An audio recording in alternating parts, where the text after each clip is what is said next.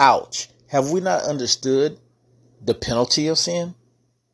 Will we continuously put out there?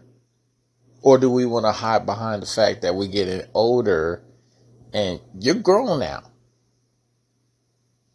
Stop mocking your own self.